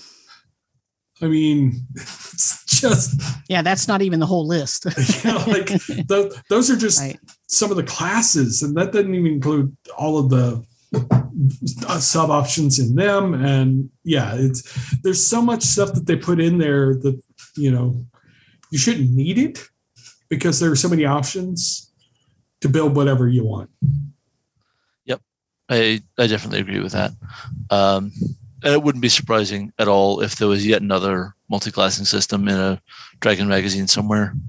Because there's a lot of issues of Dragon for 4th ed. And now I want to go back and reread the 4th edition stuff. That's super fair.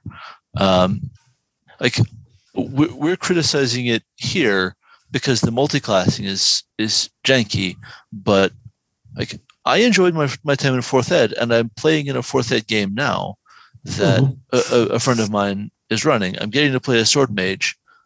Sword mages rule. They absolutely rule. They do. I miss playing 4E sometimes. Actually, I enjoyed the hell out of that game. One of the aspects of my thesis in this whole episode is where my 5th ed sword mage, y'all, because I love EKs. Don't get me wrong. I love Eldritch Knights, and I don't have anything materially against Blade Singers, except that their D6 hit die means that they're really, really relying on their mana shield. I mean, spell slots for mitigation. Mm-hmm. So, ouch. But yes, they have great AC. That's wonderful for them. Just, where are my sword mage, y'all? Because sword mage feels so good in 4th. The Aegis feature is so good. It is the ideal blend in the whole history of D&D for me of I'm a fighter who is also a spellcaster. I do both of those things frequently at the same time, with the same action. I'm hitting things with a sword and casting spells. We skipped over the Duskblade class that was a 3rd ed attempt to be a fighter mage single class.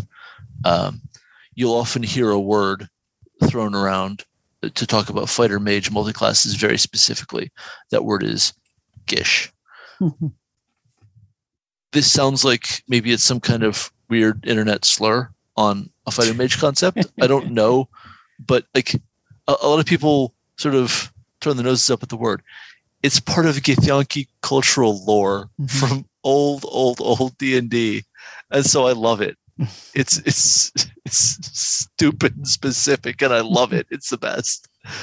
And so it's surprising to me that in 5th ed you've got paladins that are a little bit fighter clerics and have spells up to 5th level.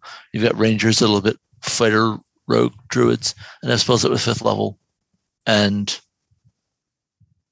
then there's not the EK just isn't the same thing. So only because it doesn't get spells up to 5th level. I mean, it goes to 4th, but what's its action economy is not as pure and clean and to the point as the paladins. Yeah. There's the thing where you cast a cantrip and then make a single attack as a bonus action. That's nice if it's what you need, but it's they basically get the benefit of doing their own self buffs, and that's nice. And like Abjuration is great for that. Yeah, and the cool pull the sword to you thing. But that's sure. I do love Weapon Bond. I'm a big fan of Weapon Bond. Like I've played an EK and had a good time with it. Don't get me wrong. Just in my mind, they're sort of up against Paladins. Maybe arguably the most overtuned class in 5th ed. So it's tough, guys. It's tough. Yeah. But in all fairness, if what you really want is someone who can fight and cast spells up to 5th level, I mean, Jeremiah, one should tell us about a Battlesmith Artificer. Well, yes. Those guys rule. Think of them as arcane paladins. Right. And they have, cool metal dogs or panda bears or whatever. With them. It's like I'm part paladin, part beastmaster ranger that creates my own magic items. I'm here to give you a bad day. Right. And artificers have been around since 3rd ed, or if you squint pretty heavily, 2nd. But they really kind of do it all in 5th. Yeah. There are a few things that they don't do. Like, sure, if you're looking for a wizard battle kind of caster, they're not great at that. Yeah, Battlesmith is not the place to be. You've got Artillerist for incredible sustain. Yeah. So I've gotten us a little ahead of ourselves. Sorry. Sure. Let's actually cover 5th ed multiclassing. Sure. So it is the most like 3rd edition multiclassing. Mm-hmm. You can choose your next class level to be whatever. There is a stat prereq you have to meet, which is not crazy steep, but it's a stat prereq. And then your spellcasting doesn't form 2 separate columns. You just combine your spell lists and your total spellcaster levels, or part of your spellcasting, if some of your levels are a half caster or whatever, to get your total number of spell slots.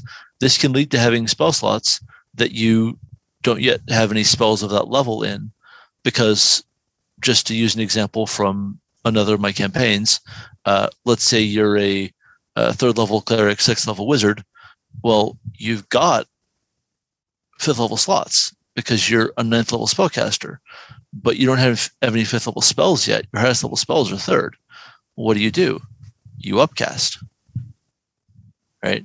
So it's solving the spellcaster problem in kind of an odd way.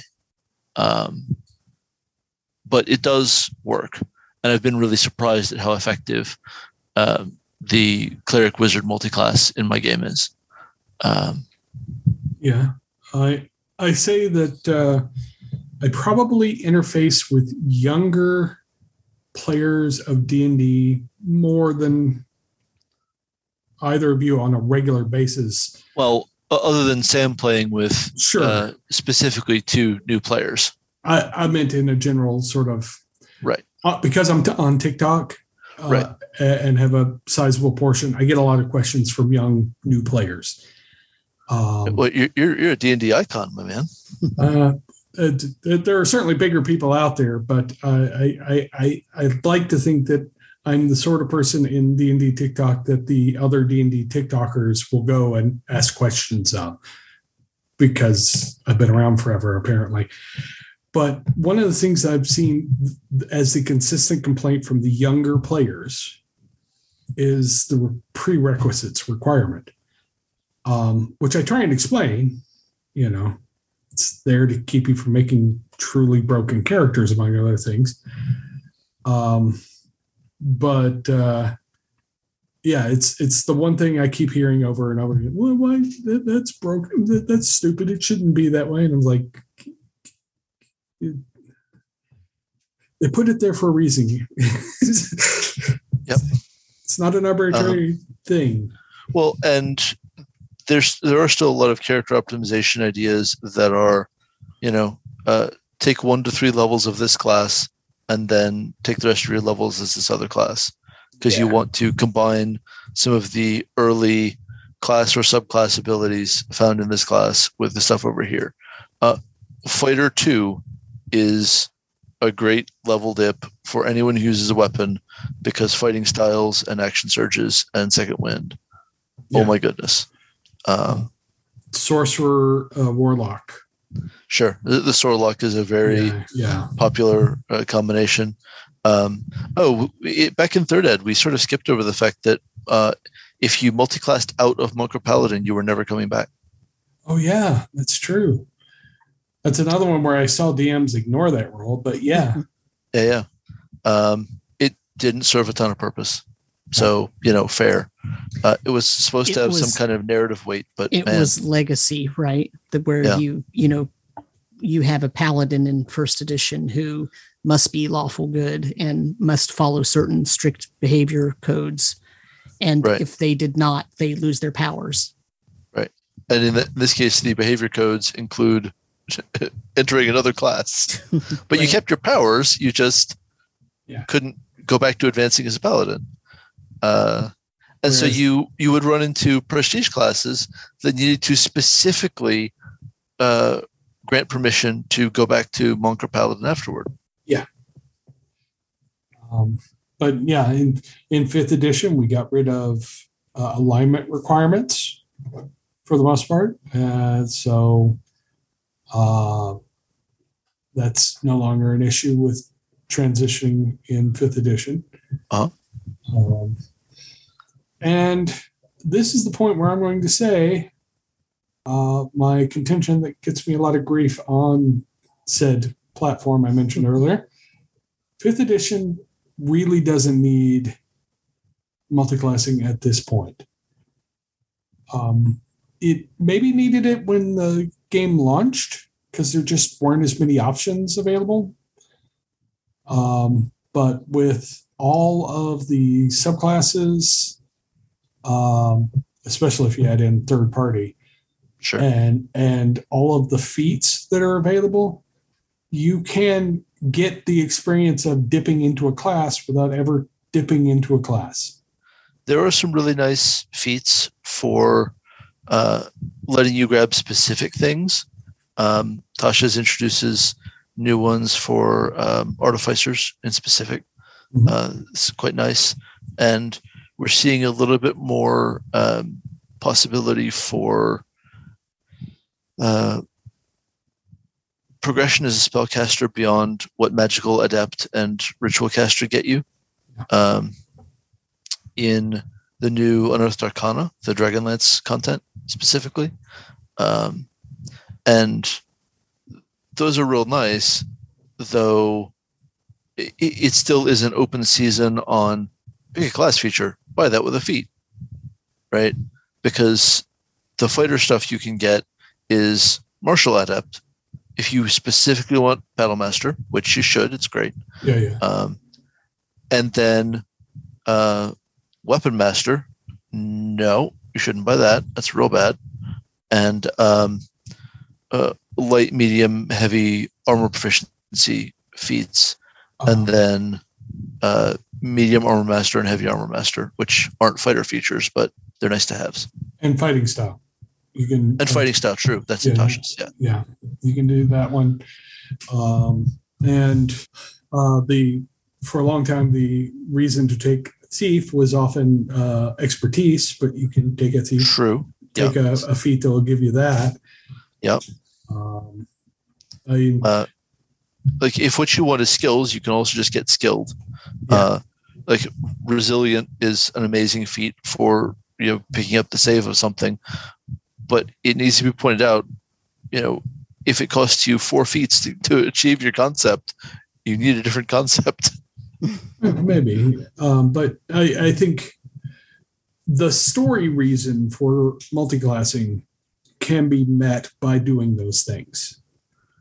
I will say that specifically if you want a cleric wizard split, your options are fairly narrow and fairly clunky.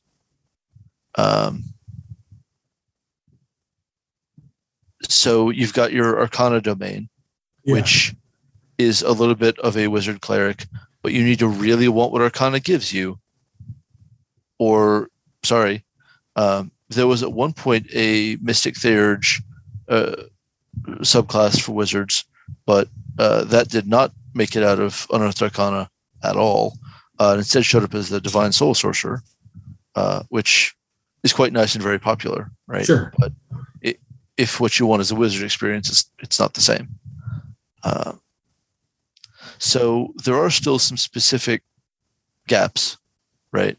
But I mean, if multiclassing weren't around, I would not miss it all that much personally.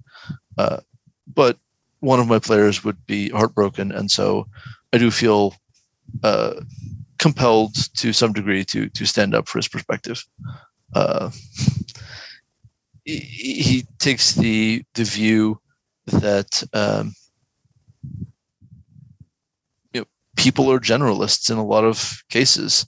They will go like fill gaps in their knowledge, and so for him, multiclassing is sort of the only believable thing. Is a hard time understanding a character sticking to one class all the way up. Okay. Whereas I take the different tack that, multiclassing is not needed. And not just in 5th edition, but in any edition. Fair enough. Would you like to also tell them to get off your lawn? Yes, I would. Okay. Just wanted to check. They can go with haste. In the edition that is Sam's least favorite, it is the most needed to just engage with some of the content. Yeah. I mean, you can also decide I don't want prestige classes, and that's a legit decision. 5th Ed agrees with you. Yeah. But looking at 3rd and thinking, well, you don't need multiclassing, comma space, except that I want some of these prestige classes to be a thing, is what holds up to an argument, I think. Sure.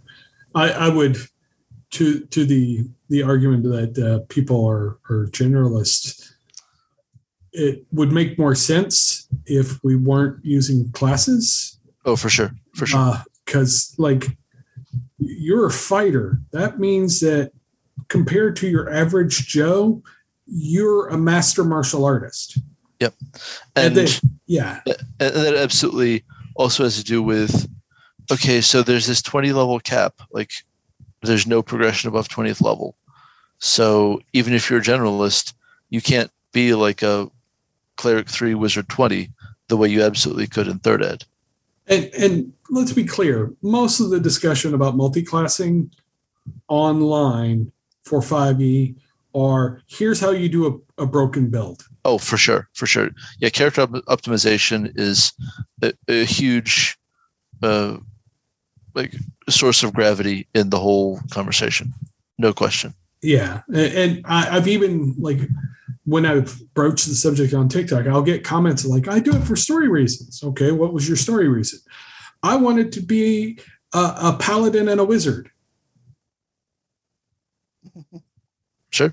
What's the story, though? my story reason is that I wanted to be someone who found paladinhood after being a wizard for a while. That is a good story reason, but usually that's my character from the old Sierra Quest for Glory games, because you could do that. It was great. But yeah, it's more often than not, when you get them to break it down, but their story reason is they wanted the story of being able to do this cool, broken thing, and I'm like, that's not a story. I mean, Sure. it allows you to tell a story later. I did this cool broken thing and killed the dragon in one shot, but Right. Like, a lot of my imagination that was not specifically shaped by D&D, but that I'm always looking to D&D to answer unfairly of me, is a point buy system, because it's, the LARPs that we play, Sure. which are point buy based. And so I absolutely would love to be able to, like, I pick a bunch of sorcery and then I go be a fighter for a while. And these just add together. And then I go pick up more sorcery and it's fine. And there's not sort of some of the kind of upper limit on that or whatever. It doesn't have weird multi-classing problems. Yeah, It just all fits together. The GURPS model is fine for that. And I think, again, from the LARP side of things, you and I have dealt with wizards as healers.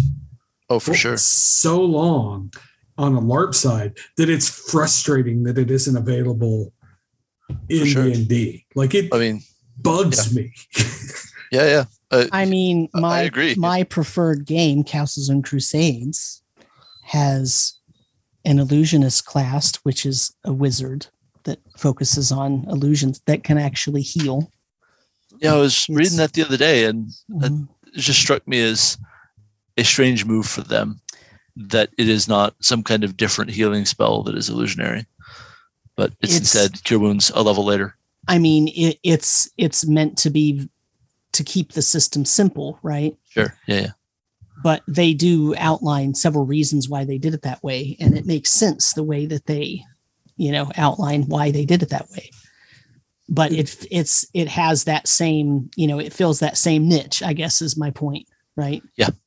The thing is, like, I would be okay with quote unquote multi-classing if it was a classless system, right? Like I was saying earlier today to someone that, if we just had a situation where you picked your ancestry or your culture, right? And then you picked, let's say, up to 10 aspects of your character, right? Not aspects as in fate aspects, but like little packages of things, right? So you could pick one that lets you do a little bit like of what a thief could do traditionally, and one that lets you do a little bit of what, a bard could do traditionally, and then one that lets you cast spells. And however, if you do the big spell one, you get a lot of spell possibilities. And if you do the little spell one, you get a little bit of, and mix and match and just leave it open so that you're basically creating your own character based on what you want. And then everybody basically is doing the same, right? They're picking their own thing. I'm totally okay with that. But when you have a game where it's laid out, where this class does this, and this class does this, and that class does that, and that class does this other thing, and there's so many options, like, do you really need to multi-class? No, you don't. You just really don't need to multi-class. There are many options. And I would even posit that even early on, because Jeremiah, you said earlier that maybe early on it was needed. I still don't think it was needed early on, because the 4 core plus that you get in the PHB for 5th edition and the subclasses available to them is enough. Or I'll disagree with you. That's fine. Everybody's able to do that. The reason I disagree with you is role-playing games are a tool set for reflecting a fiction you want to see. Mm-hmm. And there's a lot of fantasy fiction where there's the character that can do more than just one thing well. Whether it's the Grey Mouser or Elric or a range of other characters, the notion of this character can only do one thing and one thing well isn't actually as standard as D&D would have us be without multi-classing. Well, and my response to that would be none of the 5th edition characters only do one thing well. Everybody gets a background that can give them other possibilities. Every subclass has, right. We're not talking about 5th edition though. You mentioned the original D&D, the old 1st edition, 2nd edition. They didn't need multi-classing. Sure. Back then, they did because you couldn't reflect the fiction you were trying to generate. Now, we've got so many options that you don't need it. But back then, we didn't have those options. Right, but that's because the type of thing that you were trying to emulate there, the designers anyway, was actually a very small niche of things, relatively speaking. And that's why when we talked about the evolution of the game, that started broadening out, and that's why they ended up adding all of those options, right? But my conjecture is that in 5th edition specifically, even if you only had the PHB, it's okay to have characters that can't do everything, because none of them do just one thing very good, right? They all do at least 1 to 2 to 3 things very good, not just one. Because 5th edition characters are very powerful. There was a time where I was of the school of thought with 5th edition that multiclassing was fine as long as you were doing it for an in-play story reason. The example I usually gave was in one of Brandis's campaigns, I became friends with my pal, the good fellow, a Fey Lord, a trickster. I was a fighter. It's fine, guys. He'll be fine. It's fine. It's fine. But I was very strongly tempted to take a level of Warlock, and going a level or 2 of Warlock and be basically the Archfey Warlock to reflect that story of him becoming too close to this Fairy Lord. Now I'm more like, you know what? I can just do that with a feat or 2. And before anyone sends me hate mail, yes, I'm aware of Eldritch Adept in Tasha's. I just forgot to list it earlier. It exists. It's great. Whatever. Yeah, it is. But yeah, that was so that's why I changed modes on 5e, because it's like, oh, okay, a lot of the story reasons why you might dip into another class in mid-play can now be met by taking a feat or 2 to reflect that you've developed a relationship with this other power, whether it's you became close to a god or you developed Like, as a general statement, I like multiclassing for my story changed away from what it was otherwise going to be, and I need to reflect that new narrative. That's my preference. But the thing that the cleric wizard is doing in my game, it comes together. Yeah. He's very much playing a crafter, and so he's got the Forge domain on one side, and then also studying wizardry, and all that can do for him, and that makes sense to me in setting. Yeah, and yeah. I can certainly build construct in my head the thinking of doing an arcane domain cleric and then taking a few levels of wizard to sort of expand that story. I mean, mostly I understand I'm just poking, right? Like, sure. I don't really care. Honestly, I don't. I personally don't generally enjoy multiclassing, because in 5th edition, particularly, if you're going to play in a campaign that goes up all the way up to 20, you're better off not multiclassing for a lot of classes. Because right, the classes where that's not true are really unfortunate. Right, exactly. But I'm just saying. But I mean, ultimately, I don't really care. I just personally don't like multiclassing for variety of reasons. But I'm not. I'm just making my normal disclaimer. I'm not saying that anybody who enjoys it is having wrong fun. I'm not doing that, and I'm not saying any of the editions are bad for having it. I'm just saying my personal preference is I would just rather not. Sure. I will certainly say that any class that you're best suited to multi-class out of, that's a design problem that should get addressed. Also, because all of us are published game writers, this would be an excellent chance for you to explore the third-party market for all of the extra options that might not be met by the core features available from Wizards of the Coast. Lord knows, Drive-Thru and the DM's Guild and presumably also itch.io and other things I don't even know about are here to supply you with content. So much content. I mean, and would you like to drink from the fire hose? A lot of it is really quality stuff. Cobalt Press makes some great stuff. I've written classes. If you don't like the classes, I've written classes. Brandis has written classes. There are lots of options available outside the core what's in the Wizards of the Coast books that further reduce the need for multiclassing to achieve a particular story you're looking for. If reducing multiclassing is the way you want to go. Yeah. Right. But, you should probably get off the devil's lettuce, and we should probably end this episode. Yes, we probably should. So let's hit some final thoughts if there's anything we haven't already covered. What you got, Sam?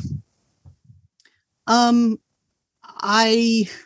much. I don't really have any final thoughts. I feel like, look, the ultimate truth is that more options is usually welcomed by players. Sure. And my only advice is if you're a DM and your player wants to use a new multi-class method or wants to use a new class or some new set of something, make sure you look at it first. That's all. Sure. Jeremiah, what you got? I'll touch on something that Sam mentioned. There is no wrong fun here. Like if you enjoyed doing the power builds or you just didn't want to use multiclassing for whatever reason, you should. The whole point over the course of its existence was to allow you to make the character that you wanted when the core assumptions of the classes weren't there for you, and explore, make choices, and make the characters you want and have fun. Just make sure everybody at the table is on board with that same fun. I think those are good points. I think that if you're on a different sort of trend line of character optimization than the rest of the table, somebody's not going to have a good time. So you want to be on about the same degree of character optimization thinking as everyone else. That's a good starting conversation point. And I think that multiclassing as a concept, being available to players is a sacred cow in D&D and will continue to be part of the game for as long as D&D is a thing. However many or few years left we have playing it. And so with that, we're going to, I think, wrap this episode. And thank you all for listening.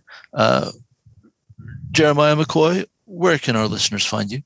Well, I have a website, jeremiahmccoy.com, where I publish my blog infrequently, but I publish there. You can find me on TikTok, where I post more frequently as Basics of the Game, where I mainly talk about geeky gaming stuff and occasionally current affairs. And on Twitter, I am Tech Noir. Awesome. Sam, where can our listeners find you? You can find me on rpgmusings.com or on Twitter at DM Samuel, or of course all over the Tome Show. Also on the DM's Guild, but whatever. How about you, sir? Well, on Twitter, I am at Brandis Stoddard. I write for tribality.com. My personal blog is brandisstoddard.com. And I have a Patreon that is Brandis Stoddard. And to conclude this episode, I would like to leave you with just a couple of messages. Trans rights are human rights. Reproductive rights are human rights. And Black Lives Matter. Thank you very much. Absolutely. 100%.